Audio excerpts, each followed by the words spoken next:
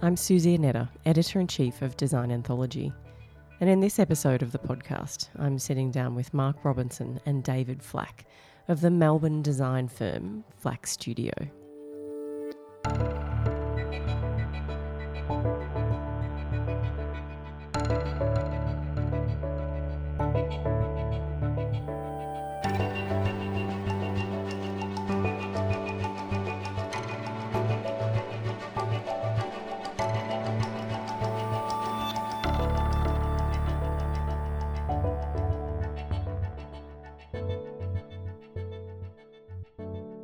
Mark and David, thank you for joining me. It's great to finally be here with you both, face to face. Yeah, thanks, Susie. It is great to be face to face. We had lots of back and forths via the phone in Hong Kong, but I'm glad we got to see you in person. I think this is definitely a much nicer way of doing it, so it was worth the wait. It was. So I wanted to start by asking each of you how you would describe 2020 in one word. To start with the easy questions. I would sum up 2020 with the word opportunity. That's a good one. Is there any reason for that? I think the thing with what we've all experienced is it just highlights the need for community. It highlights the need that we're actually all in it together. It highlights these misconceived notions of the other, of the stranger, is all irrelevant. And, you know, particularly with what we've watched happen unfold in America, you know, it is true, you know, if we're not united, we fall. And I think for us, we very much were buoyed by the fact that our community in Melbourne came together. And not only that, we had regular touch points with our international community because everyone was experiencing the same thing. And I don't think there's ever been a time in human history where we can say that. And so from that, I think just leads to opportunity of how awesome it can be if we just start working together. That's nice. What would you say, David? What would your one word be? I'd say an evolution. I kind of felt many different feelings over the year, and if you transpire that to global events and how it affects multiple different communities, or not just our singular design community, but, you know, all different facets of what is happening. And I think we do evolve from these situations in a really positive way. And I think, you know, probably try and look back on the year and reinforce more positive aspects than think, whilst it was hard, I do think I feel very evolved and more accomplished from last year. Yeah, that's a great answer. So, Mark, as you mentioned earlier, we, you know, had an exchange of emails and phone calls throughout the year as the situation kind of here in Melbourne particularly evolved and transpired. And I believe that there were periods of time where it was fairly challenging for you guys to run the studio, as particularly in the design industry, as the construction sites were, you know, the whole scenario around that was changing. So I'd love to hear a little bit about how the transition from being out of lockdown to now, what has that been like, and whether there have been different challenges that you've faced, or, you know, whether you've maybe made or implemented some changes that have come out of that you think might actually benefit the studio long term. Yeah, so during lockdown, and essentially when it first happened, we had no idea exactly what it was. But we did know that, first of all, the health of our team was important. But then it became evident that businesses around us were potentially suffering. So our focus points were on those things straight away, and they're the things that we focused on. We knew as a business that we had a very strong business model. It's small. We've got a very small team, and we've got we had a fairly healthy pipeline of projects. So we knew for about 12 months we were okay. So we instantly just started thinking about our team and our community. So our next door neighbours, for example, has lung cancer. So we knew automatically we just had to make sure that we protected our local community as well. So from the team's point of view, they worked from home from the start of March and have only just returned in the last fortnight. And Dave and I literally just existed on our street. So it wasn't a bubble of 5 kilometres, it was a bubble of 200 metres. And Dave and I obviously run the studio together, but we're also partners. And I think we were lucky, everyone was kind of worried about us, but we live 24/7. And so that didn't really change. But what did change is the way that we thought of the business. Like, we always set up the business to be a space of community, a space of engagement. It's something that we've done from day one. But it highlighted the fact that we really need to focus on that area and be more consistent. So that was probably the big take home for us. In the way the studio is managed remotely or within the studio is all about, face-to-face contact. So with our studio, it's very rare, I think, that you sit next to both directors. And we also have our third director, Erin, who's on maternity leave. But our team all sit together, so it's very cohesive, and at times can be intense. So it was about making sure that we still maintain that level of development, because we see that as the most important part of our role, is developing the team. So a lot of the time during the lockdown was still maybe maintaining contact with the design team. How we've implemented changes since COVID has been, again, about making sure that we still focus on our strengths, which is our design, our community engagement, but also focusing on the type of clients that we work with. So we're not interested in being big. We never have been. Our maximum will be a team of 10. And we're predominantly focused on residential because we love creating spaces that we know our clients will be in 30 years. And so that's still been the focus. So, I mean, it sounds to me like being small and therefore being fairly agile played a big role in getting through last year. Would you agree with that, David? Yeah, I think, I think that's very helpful in business in general. So we were lucky to be agile and to be able to hibernate in aspects of our business. And I think that helped us sort of reset some values about how we do run the business internally too. But I think it still gave us an opportunity to look at our broader community and the people that surround us. I think our immediate gut reaction when we first got into lockdown was we were watching all our hospitality clients basically shut down with 24 hours notice, and we just felt this weird, we just couldn't quite believe what was happening, and we just sort of thought, wow, imagine if our business is taken from us so suddenly. So we just felt this sudden urge to be promoting anyone but ourselves at that time, and we kept on doing that on the Flack Studio Instagram, and then it kind of had led to something that we'd been working on in the background, which is our Flack and Friends Instagram, but we just sped that up quite rapidly, and really started focusing on artists that had lost their shows, our hospitality mates, or anything related to what makes our studio great. Really started sort of being channeled and funneled through this new Instagram handle. But for us, I think it was a really lovely thing to start sharing this thing, and the engagement was really strong, and it kind of has made us rethink a lot of things that we are focusing on, how to push these forward a little bit more. And I'm curious to know if there's been conversations with the team about, the work from home situation. Is that something do you think there's a desire for that to continue going forward, or is everyone just, so happy to be in an office surrounded by creative people again?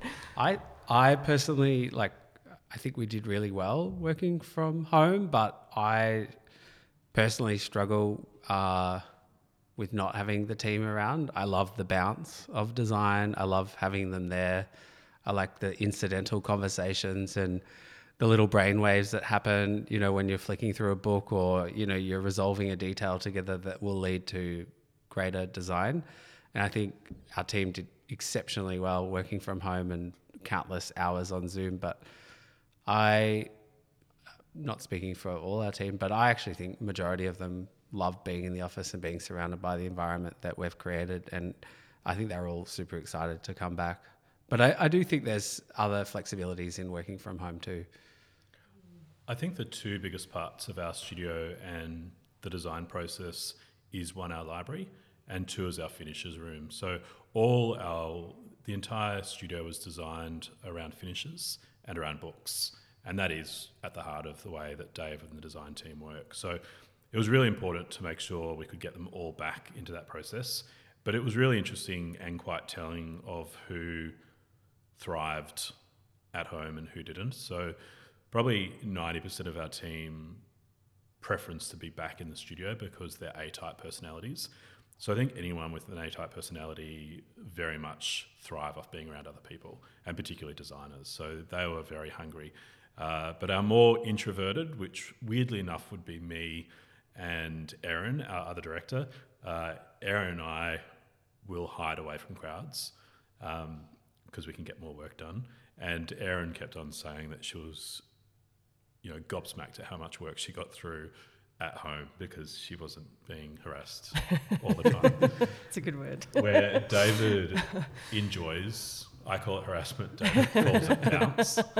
But Dave loves that bounce, and that's what he references, because that's where good design comes from. And our studio is open to the fact that it's all around the finishes, and we have our tables where all the finishes are on, where the team will be working from. So even if a member of the team aren't working on that project, they're actively engaged in the conversations around it. And I know Dave loves that process.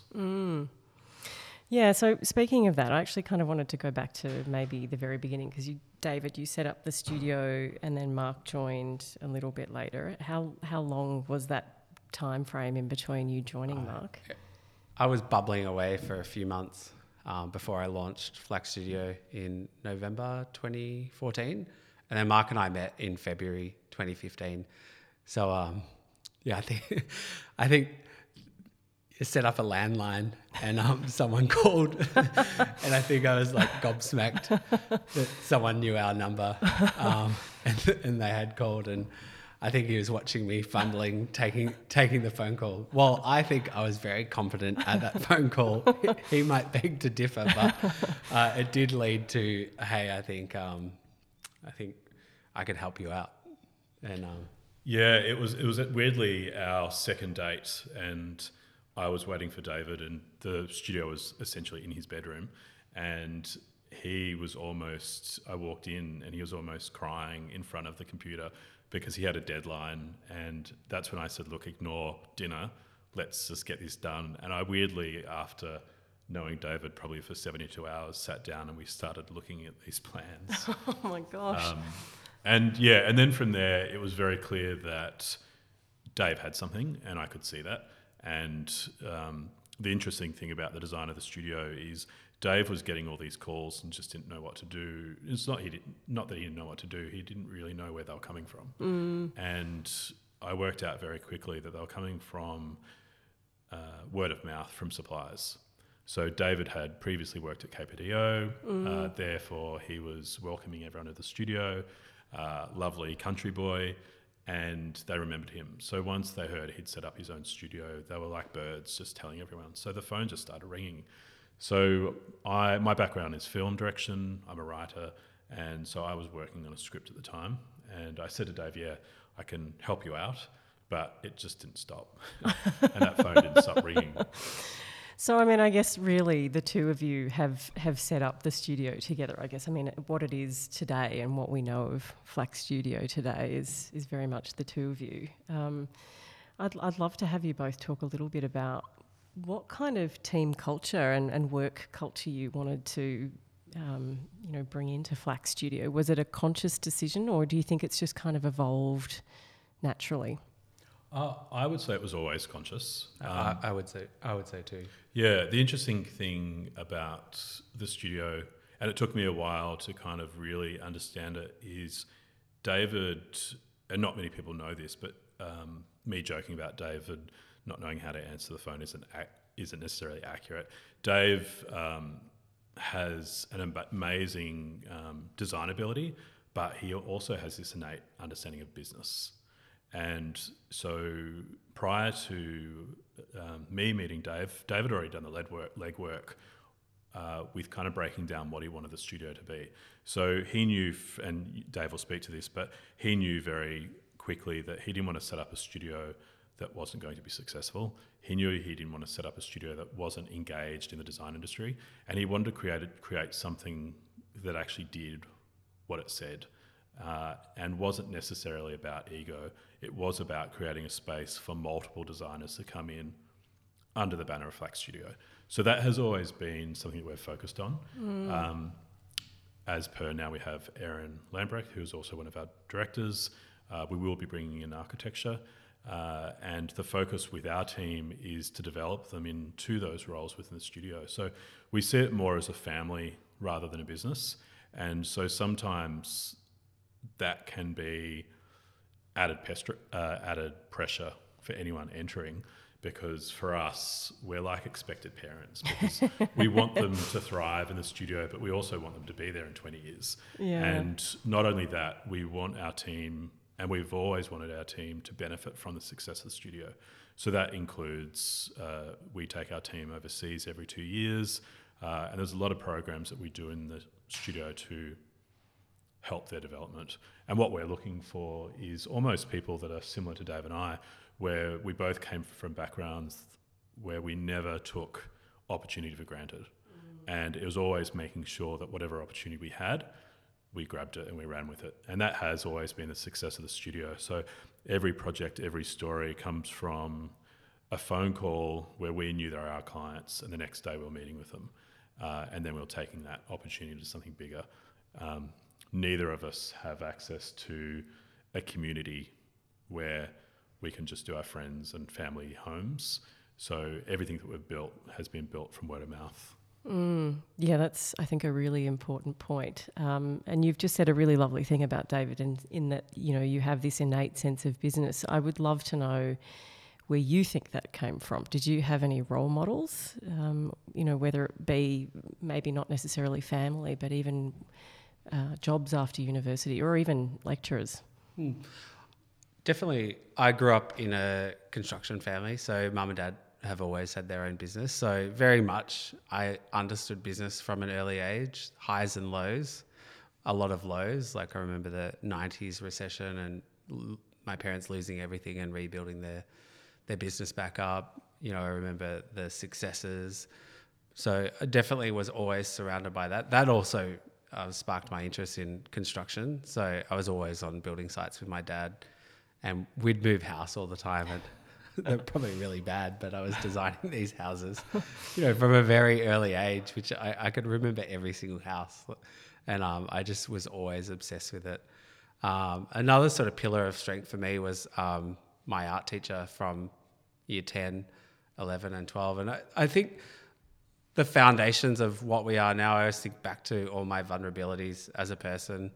And I think they've always made me have acted as my strength to creating this studio. And I think on reflection and how we're growing, you know, I sort of created these little safe worlds for myself. You know, I was always a bit of an outcast in school, primary school and in high school, you know, so I'd always create these little safe little worlds away and be dreaming of something else. So I think I've always been a dreamer, you know, and I think that helps a lot, you know, and I think it does lead to some levels of, I think you need to take a lot of risks with business. And I've always sort of known that if you invest and you're kind of passionate about something, that we could throw everything at it. Because I always think, well, I've got nothing else. I don't even know what else I would do, you know?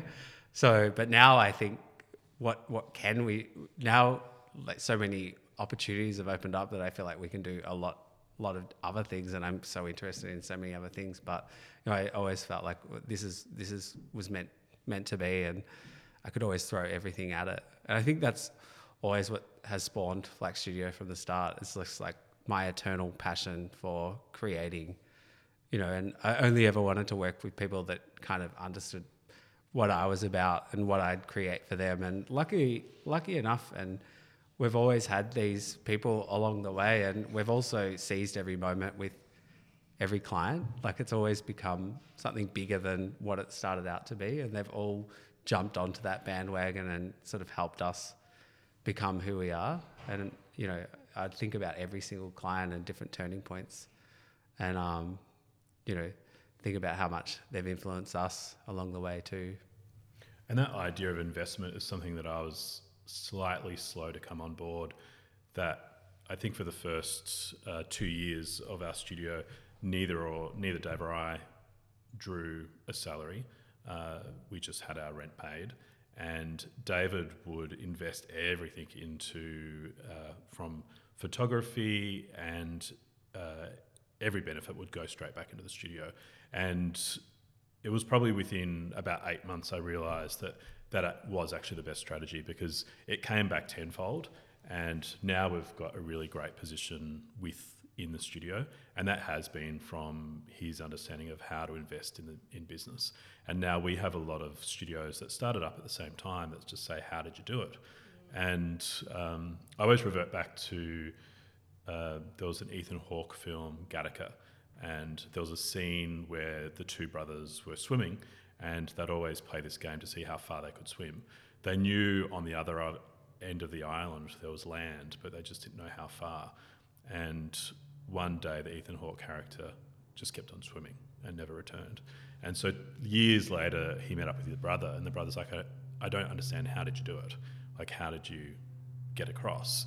And I always think about this with our studio, and he said, I just didn't save energy for the swim back. And that's the way Dave works. He does not save energy for the swim back. So if he invests in something, he's going to do it. So at first I was dragged along, and now I'm the one that's dragging him, because I get it and I understand it.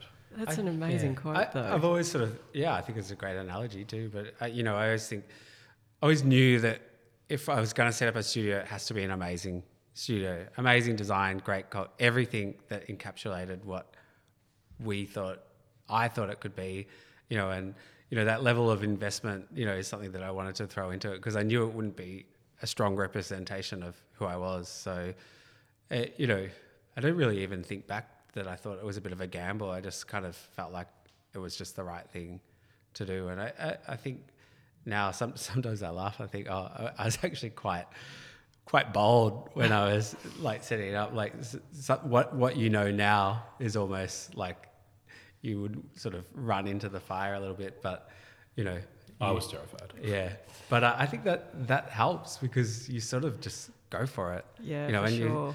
I always think I obviously resolved we worked our way out of it, but yeah. Do you think that a part of that was gut? Do you think that you were just listening to instinct? Yeah. And I mean, it's interesting that you say that other people say, how did you do it? Yeah.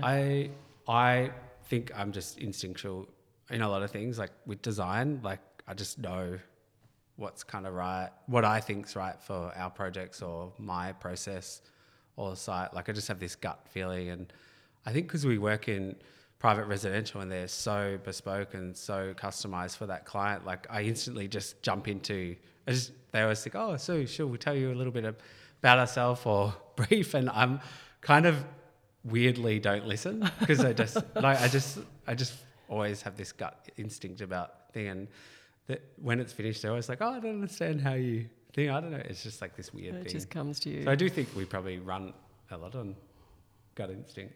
Both of us. Do you think it's true of people? Do you think you've made decisions about clients and also staff based on sort of a gut feeling? I think with clients, 100%. Every client that we've worked with, we not only call a friend, we also call family. So when working with our clients, again, we're not interested in anything that feels transactional.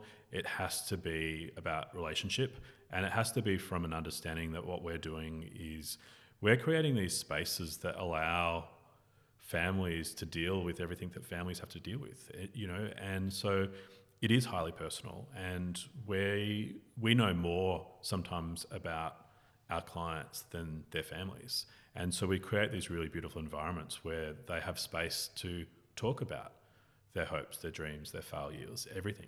And when working on someone's home, it's so intimate, because you're dealing with something that they've fantasized and something they've dreamt about for so long, but you're also dealing with the complexities of their relationships with each other, and also you're dealing with money. And so whenever you're bringing all those things together, it's like Christmas Day. People have all these expectations, but it never turns out the way you think it's going to. But it's our job to make sure that the turkey's there, the chicken's there, and the stuffing's perfect. And that's a great analogy. And we really enjoy that process. So what is a benefit for us is, like, for example, during the lockdown, we had most of our clients bringing not only gifts, but cooked meals. Like they were very generous in making sure that they looked after us as well. And ditto, like we went around and gave boxes of fruit and flowers to a lot of our clients. But that level of community and generosity extended to our clients. That's amazing. So I want to go back a few steps, because you've talked a bit about the material library and the book library. And I think one of the things that is hard for someone like me not to love about what you guys do is what I've heard you refer to as the pleasure wall. And I guess now I'm specifically talking about the books and the magazines. So I'd love for you to talk a bit about, why you still love print, and what role those materials play in the work process and the studio culture as well.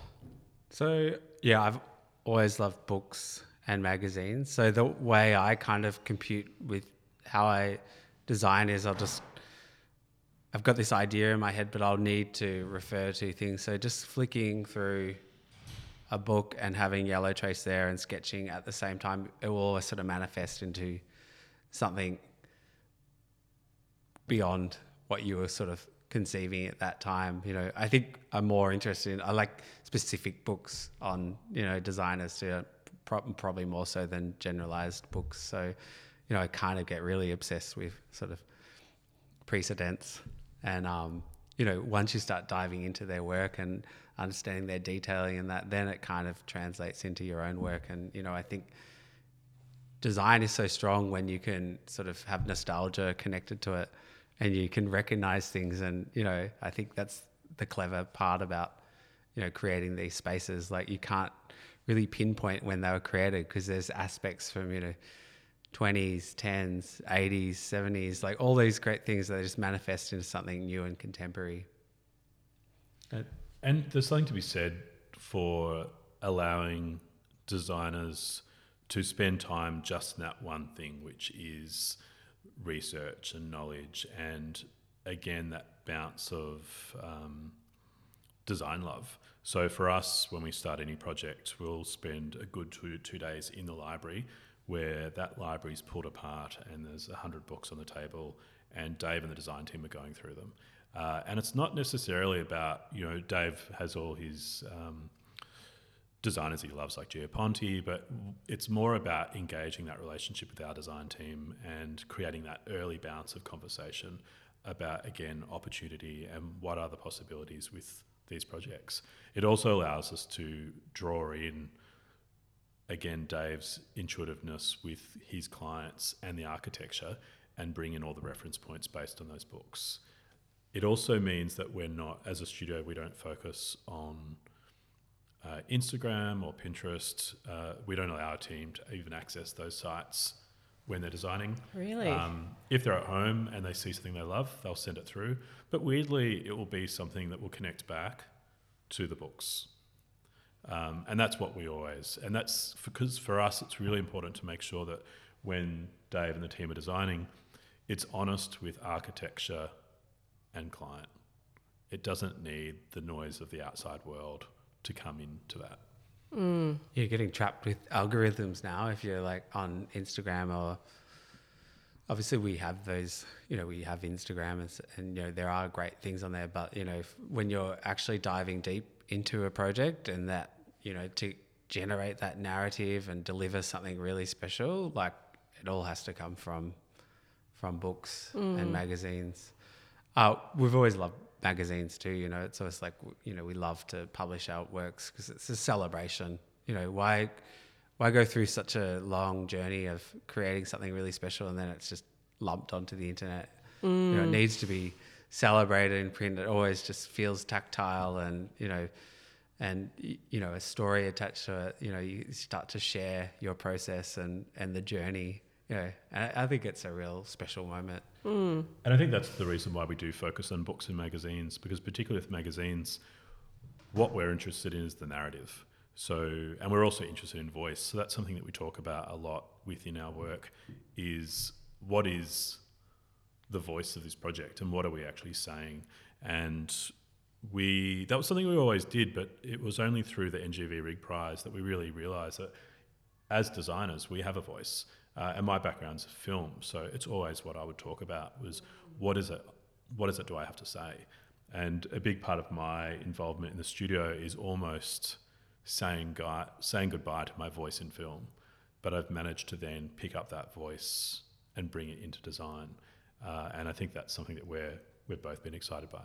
I'm sure there's a lot of parallels in some ways. Yeah. So going back to inspiration, I know that travel is an inspiration. I mean, it is for, maybe almost every designer. What's at the top of the bucket list for, when that becomes an option again, whenever that may be? All the coronavirus hotspots. Oddly enough, China.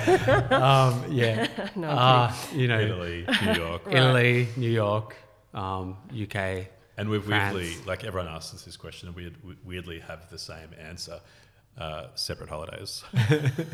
Yeah, we've already planned. I'll go here, you go here, then we'll meet here. Yeah, Dave's going to start in LA, I'm going to start in New York, and then we're going to meet in San Fran, and then finish in Milan.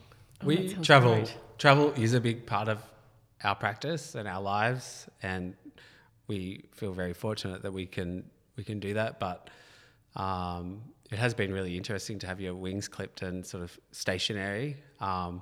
Only just recently now, even after being locked down again in January and not getting away again, I realised you just gain a lot of inspiration from being able to travel, and that could be locally or internationally. So it definitely has made me realise that it is a really vital part of what the practice is. And we always knew that, but again, COVID has highlighted that. Prior to this year, for example, we were supposed to take the entire team to Mexico.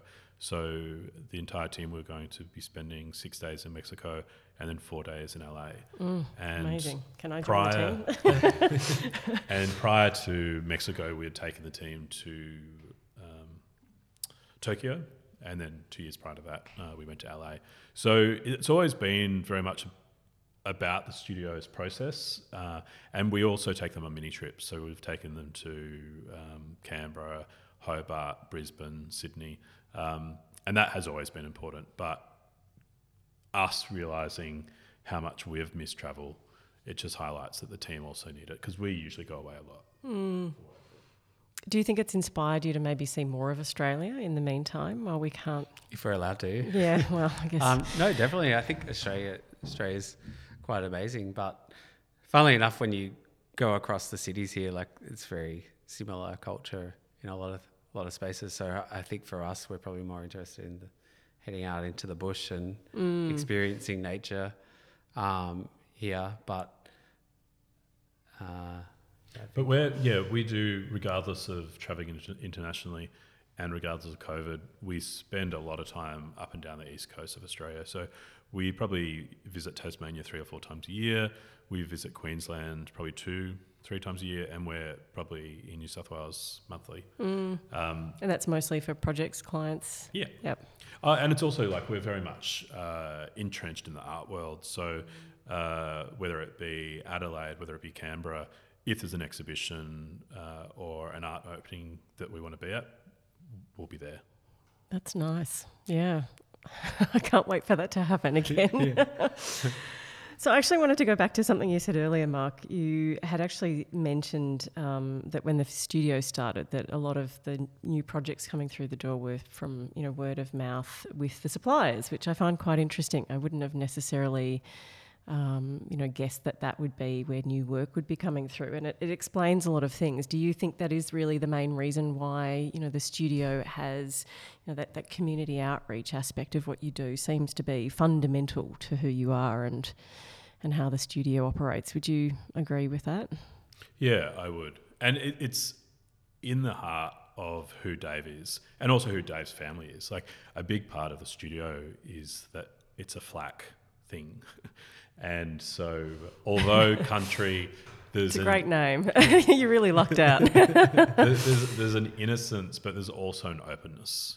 And that's the thing that I was attracted to straight away. And weirdly enough, not an ego. And I think that sometimes I'm always surprised. I was at a party once, and it was an awards party, and Dave was nominated, and no one really knew who I was. And so this person, another designer, started speaking to me and wasn't really saying nice things, just because they thought that, like, how dare this young upstart come up and get all these things when they'd been in the design industry for decades. And it was evident to me in that moment that people didn't really understand or know Dave yet, because he literally just burst on the scene.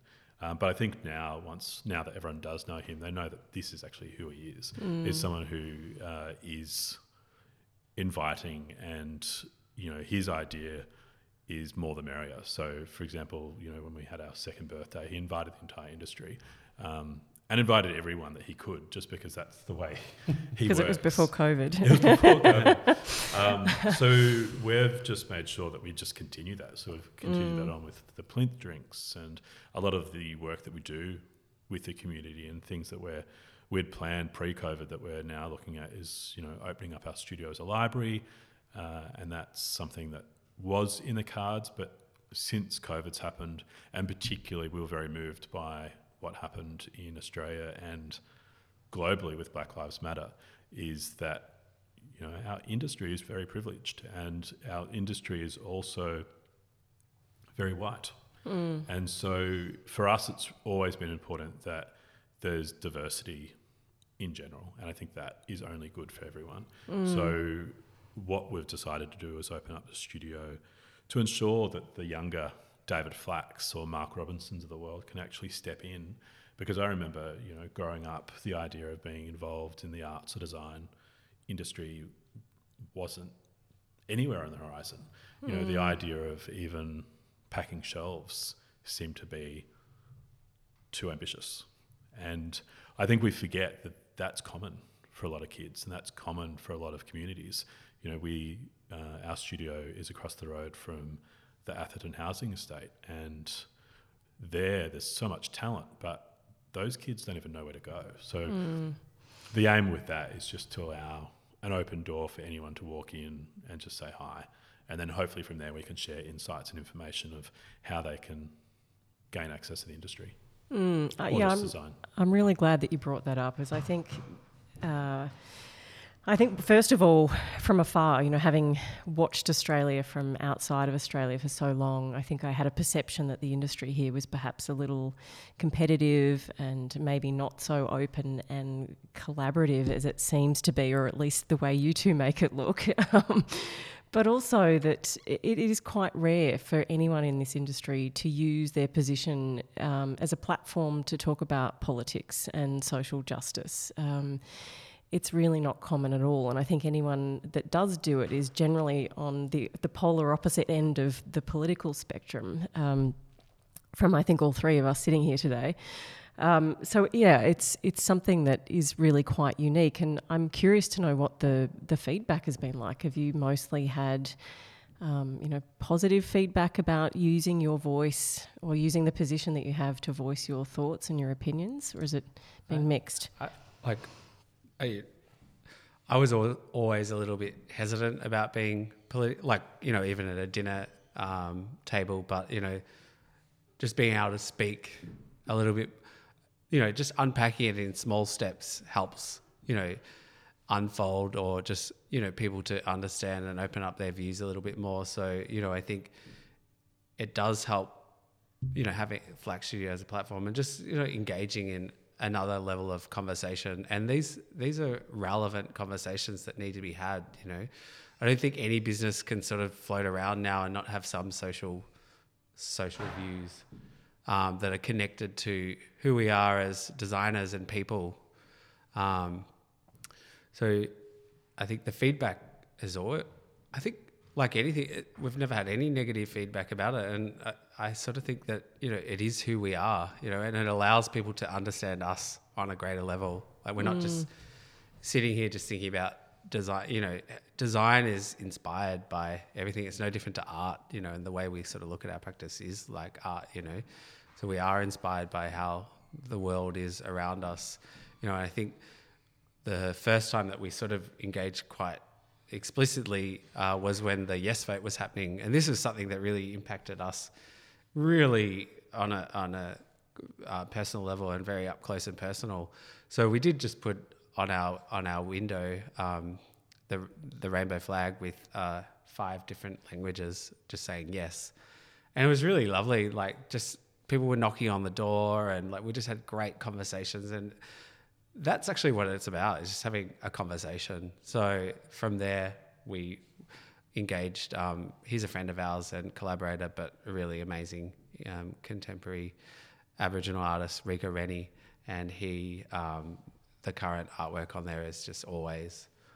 Yeah, and with Always, it was an extension of what we did with Yes, but it was about the fact that it had been very apparent to us that our voice was an important one, as is anyone's. And as Dave has said, all politics is conversation, and it's really important that we're a part of it. And particularly as the design community, I referenced it before, but we're not interested in a world that's transactional. It has to be something that gives back, and it has to be something that, like Dave's design process, is a bounce. And it only makes our community and ourselves better. Like we're not perfect at all. And well, I'm relatively quite complex, but the reality is we have become better people from being engaged in our greater community. And the lovely thing about it is, and there was lots of, particularly in the architectural world and design world, people who have been vocal. But the nice thing is we've had a lot of studios come to us and go, wow, we've always thought these things and we've always wanted to say something, but we always thought that politics didn't work in design. And I always said back, well, it doesn't make sense to me. I'm a filmmaker, and politics is always at the heart of film, and politics is always the heart of art, and politics is always the heart of any form of expression. So I think it's really important, as designers, and I call designers artists, you have to know what your voice is and what are you trying to say, and that's political. And from there, very much I know from Dave, he was, like a lot of people, kind of uncomfortable at the start of being a part of those conversations. We extended those conversations when we did the RIG Prize, when we commented on Australia's treatment of asylum seekers. For us, those things now really have embedded the way we even design. So it's been tenfold in even just the way that we work and create, because it reminds us that, again, design is art. That RIG Prize was like a complete turning point for our studio, and just the way of thinking on just a completely different level, like, engaging, bringing more people to the fold and talk, having conversations, and what does this mean to you, and, extrapolating that into design and furniture and spaces and all these sort of contradicting ideas, sort of manifesting into one thing. So it was a really pivotal moment in our studio, and just how we kind of operated and thought. I think it's really nice to keep evolving too. Yeah, for sure. And weirdly enough, the person we've got to thank for the way that we work and also the creation of the studio is Trump. And how is that? I don't think he's getting that many thank yous. Well, it's not necessarily thank you. I want to hear this story. But, the studio came to be around 2015. It was then, in our kind of second year that we were starting to really work out who we were and what we wanted from the studio. And it was the time of Brexit. It was the time of Trump. It was the time of the Uluru Statement. And when Trump won, I think we were just walking around for a couple of days just gobsmacked that we could live in a world where this could be possible, because we knew what was coming next. We knew that there would be attack on minorities. There'd be attack on the queer community. There'd be attack on immigrants. And for us, we just kind of felt helpless. And we were walking past the Atherton housing estate as this was happening and just thinking, we can't do anything. Like it's such a big, huge thing that we have no power over, including what was happening in our own government in Australia. So it was at that time where someone entered what is known as Cubbies, which is an organisation that supports the kids of Atherton housing estate, and they were exiting the gate. We always were kind of curious what it was, and we just said, hey, what is this? And they said, well, it's a space that was created in 1974, created by kids of the Atherton housing estate as a play space, a space that is safe from any form of rules from adults, which allows kids just to be kids, particularly when they don't have backyards. And then we said, well, it's weird, we're just seeing you because we walk past here every day and you're rarely here. And they said, well, that's because under the previous Abbott government, they had all their funding cut. So they weren't actually even able to be open because at any point in time they could have up to 300 kids from the local community inside Cubbies, and they needed to have trained professionals that were there, and they could only afford to be open for about 3 days. So David and I literally walked away from that going, okay, that's what we do. Why are we worried about what's happening in America? This stuff's actually happening across the road from our street. These communities that actually deserve support. And so we started to gain funds for them. So now what we try and do yearly is keep Wednesdays funded. So that costs about $40,000 a year. And we also make sure that anything that we do, whether it be the NGV or anyone that comes to us asking to do things, we somehow connect Cubbies in. So when we did the NGV Rig Prize, a lot of that was around vocalising what was happening at Cubbies. We also did the best table at the NGV, and for that they asked us to create a table.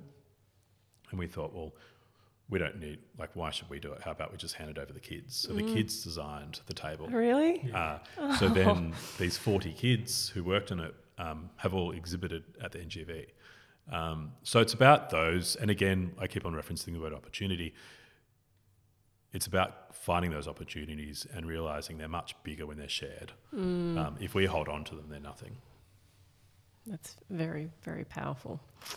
Well, I feel like I could sit here and chat to you guys for the rest of the afternoon, but I'm sure you have actual work to get back to. So I'm going to say thank you to you both.